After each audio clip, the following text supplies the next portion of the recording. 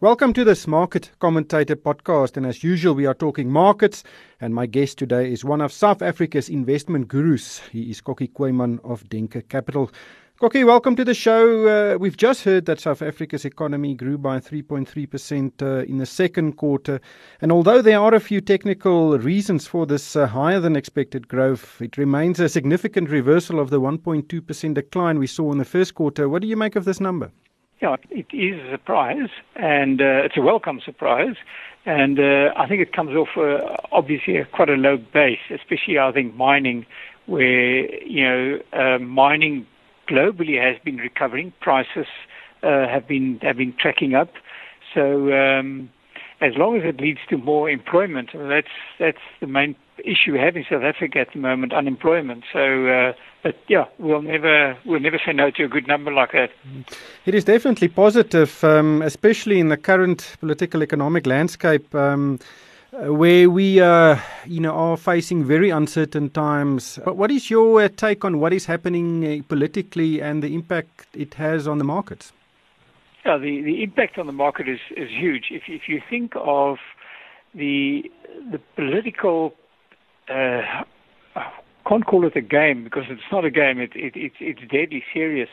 But what is happening is that you've effectively got the Minister of Finance and the State President at loggerheads, and effectively the State President and his followers trying to get rid of the Minister of Finance.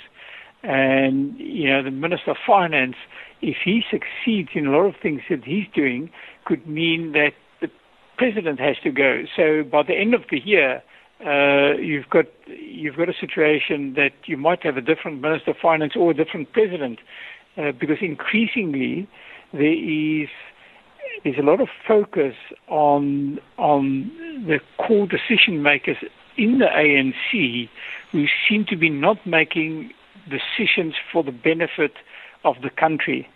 And so there's increasing pressure against that. So the knock-on effect on the economy is simply that businessmen and investors don't want to commit capital because you've got this huge uncertainty.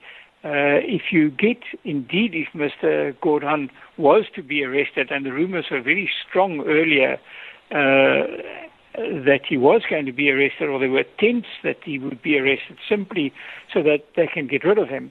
So if that was to happen, the rand would plummet again, inflation would go up again, cost of living would increase. So if you're a businessman at the moment weighing up how much you should order from offshore and with such rand volatility, it's very, very difficult. And I think the consumer agenda is stretched, and so they're supposed to be pushing back purchase and rather, save money for where they could potentially lose their jobs because unemployment is still actually increasing. We've seen foreigners were net sellers of 85 billion rand worth of equities since the beginning of the year. A lot of that has moved to bonds, Yep. But at the same stage last year we saw an inflow of 35 billion, stark contrast. How much can you attribute this to the current political environment as opposed to what is happening in world markets? Yeah, I think a lot of the international flows come from what's happening in world markets. I mean, the biggest uncertainty in global markets at the moment is U.S., whether the U.S. America will go into a recession or not. And it's amazing how much research I read, very convincing research that proves that the U.S. is about to tipple into a recession, and they quote a lot of numbers, statistics that prove that. And then I read research saying exactly the opposite, quoting numbers that show that the U.S. is quite strong. Now, the impact on emerging markets is important because if the U.S. continues to grow and inflationary pressures come through, they're going to hike interest rates. And Yellen and Fisher have said that we could be seeing an interest rate hike end of this year and another one early next year. That means that the dollar goes stronger. If the U.S., however, remains weak and we don't see interest rate hikes, then the dollar is weaker. And then money goes to emerging markets. And we've seen this year large flows go into emerging markets attracted by the higher yields of government bonds. And especially if you think of, and we talk to the European insurers quite a lot because, for our overseas funds, and by the way, the European insurers are incredibly attractive investment vehicles if you look at their price to embedded values and their dividend yields. But the big problem for them is that they have to invest their client money in government bonds that yield less than 1%. So for those guys, having to invest money and having to charge a fee for that at 1%, then your emerging market bonds look very attractive. And that's why money keeps coming to South Africa, to Indonesia, to India, simply, to try and escape that 1%. And then they take the political risk. But still, 85 billion is a lot of money. It seems like it's a very, very high number. Are you concerned about this? Yes, because it explains also the volatility in the rand, in that your flows have become huge. And I think there's $13 trillion of money invested in sovereign bonds, government bonds, earning negative interest rates. So, in other words, you're going to get less than you put in on maturity. But so, I mean, there's a lot of money that's actually just playing the game of moving money to and fro and trying to eke out a few basis points. So, and I think the size of the money more reflects the uncertainty globally, how money moves in and out. But despite this outflow, number one, somebody needs to buy those shares from the foreigners. Do you know who they are? And why hasn't there been a more negative impact on the local market, which, could have resulted from this outflow? I think what you mustn't forget is that in South Africa, 80% or 75%, depending on a few criteria, but let's say 75% of pension funds and most other funds are constrained in that 75% of the money they manage has to be invested in South Africa. So you've got continued pension fund contributions that flow into funds that have to invest 75% of that into South African equities, bonds, or just sit on cash.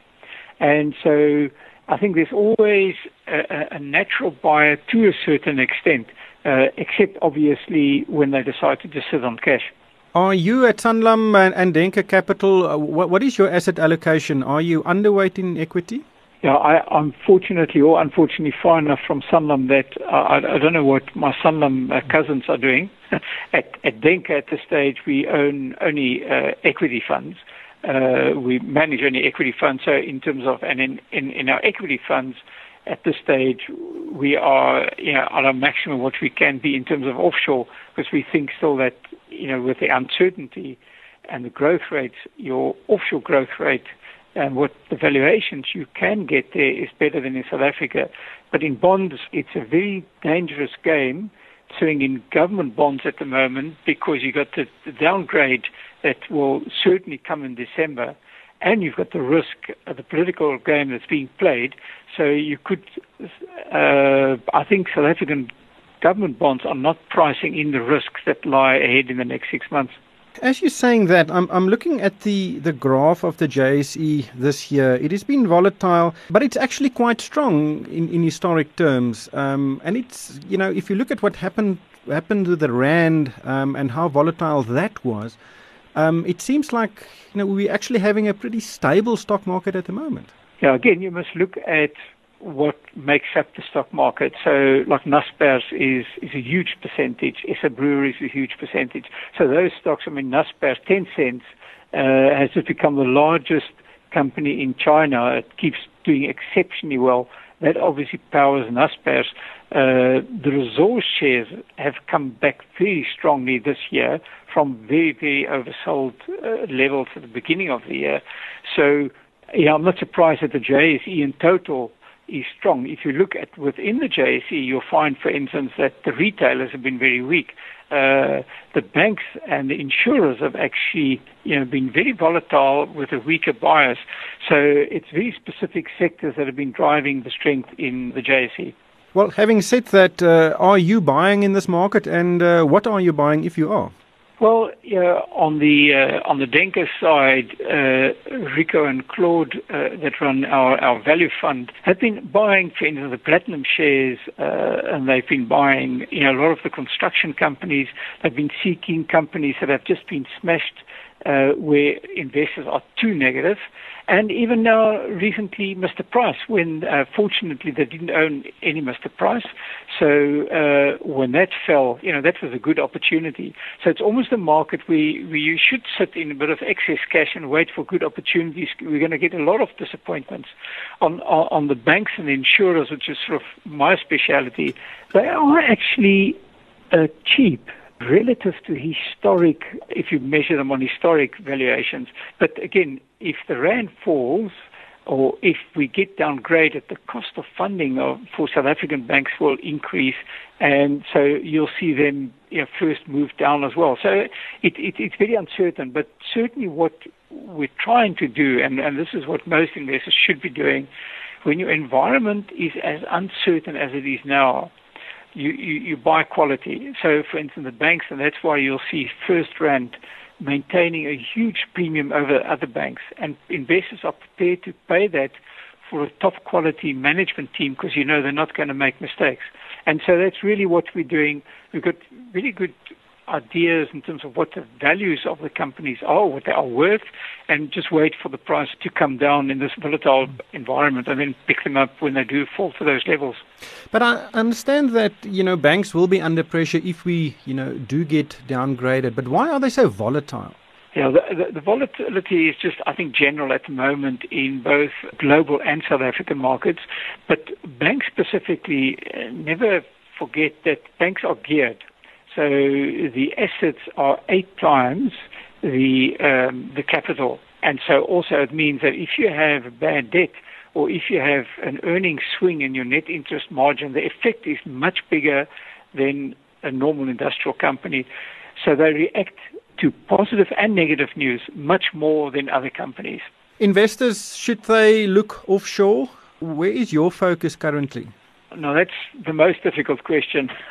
Well, I know where our focus is, but offshore, it's the indices, and specifically the MSCI, which is driven by the S&P, the Standard & Poor's. In other words, the world index has been driven by the American index, has done fairly well, and the American index, the S&P, is actually very expensive, driven by, the so-called growth stocks, especially your Facebook, your Google. So index investors, we think, will underperform for quite a while. The problem is that the sectors and the areas that are cheap have risks. And that's why there's been this flight to quality. So, for instance, Europe is very cheap, but there are significant risks there with the Italian referendum coming up, the French election. So in the US, the banks and insurers are very cheap, but their valuations to a certain extent depend on whether interest rates will increase.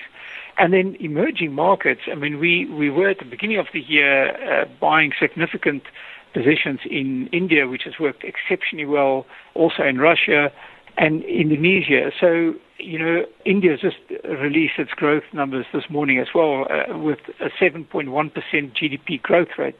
And that is sustainable. So you have countries like Indonesia as well, still growing at 5%, strong growth in emerging markets. So where we're buying a lot of emerging markets and then financials in the US and also financials in Europe. I don't like the term uncertainty. You've been managing money or other people's money for many years, several decades. How difficult is it to invest in this market, and have there been previous periods where it has been as difficult? You're totally right, Drake.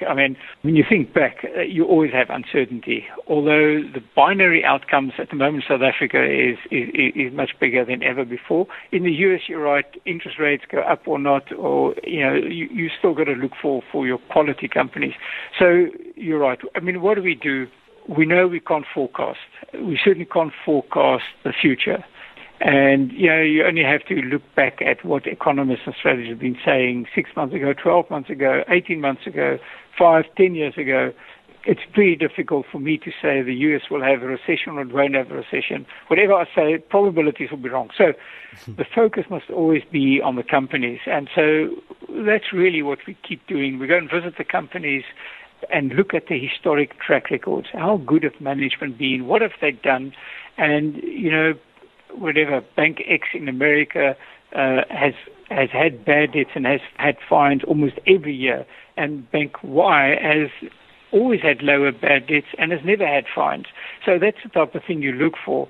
And that's really what we tend to do. We're very, in that sense, numerical, model-driven, looking at track records of businesses and almost ignoring the forecast of what we think will happen, whether, for instance, the US will have a recession or not. That is a typical, intrinsic value strategy. You look at the potential or the sum of the parts type of valuation. But most stocks, and I will refer you to our previous discussion as well, react on emotional market news that is not related to their company. For example, the banks. The banks fell the last 2 weeks. Some of the banks fell more than 10%. And those declines have not been based on earnings potential. It's more emotion. Exactly. Okay, so that was the last point I was going to make. Okay. So what you do, you're agnostic. Well, that's a strong word, but okay, you're indifferent in terms of where you think the economy will go. You've got your views, but you know what the alternatives are. So you know what the probabilities of those are. Let's say the probability of the South African economy growing at 5% is almost zero. Let's make it 2%. The probability of a recession in South Africa is high. So you start thinking of those probabilities, and then you know your valuations that you would be prepared to pay in that range. So Standard Bank, if Standard Bank falls 10%, it clearly flashes up on our model saying, whatever the probability, even if we have a recession, Standard Bank starts looking cheap, 10% lower, so you buy. So we don't try and guess what the market will do, but we're prepared for when the market does overreact.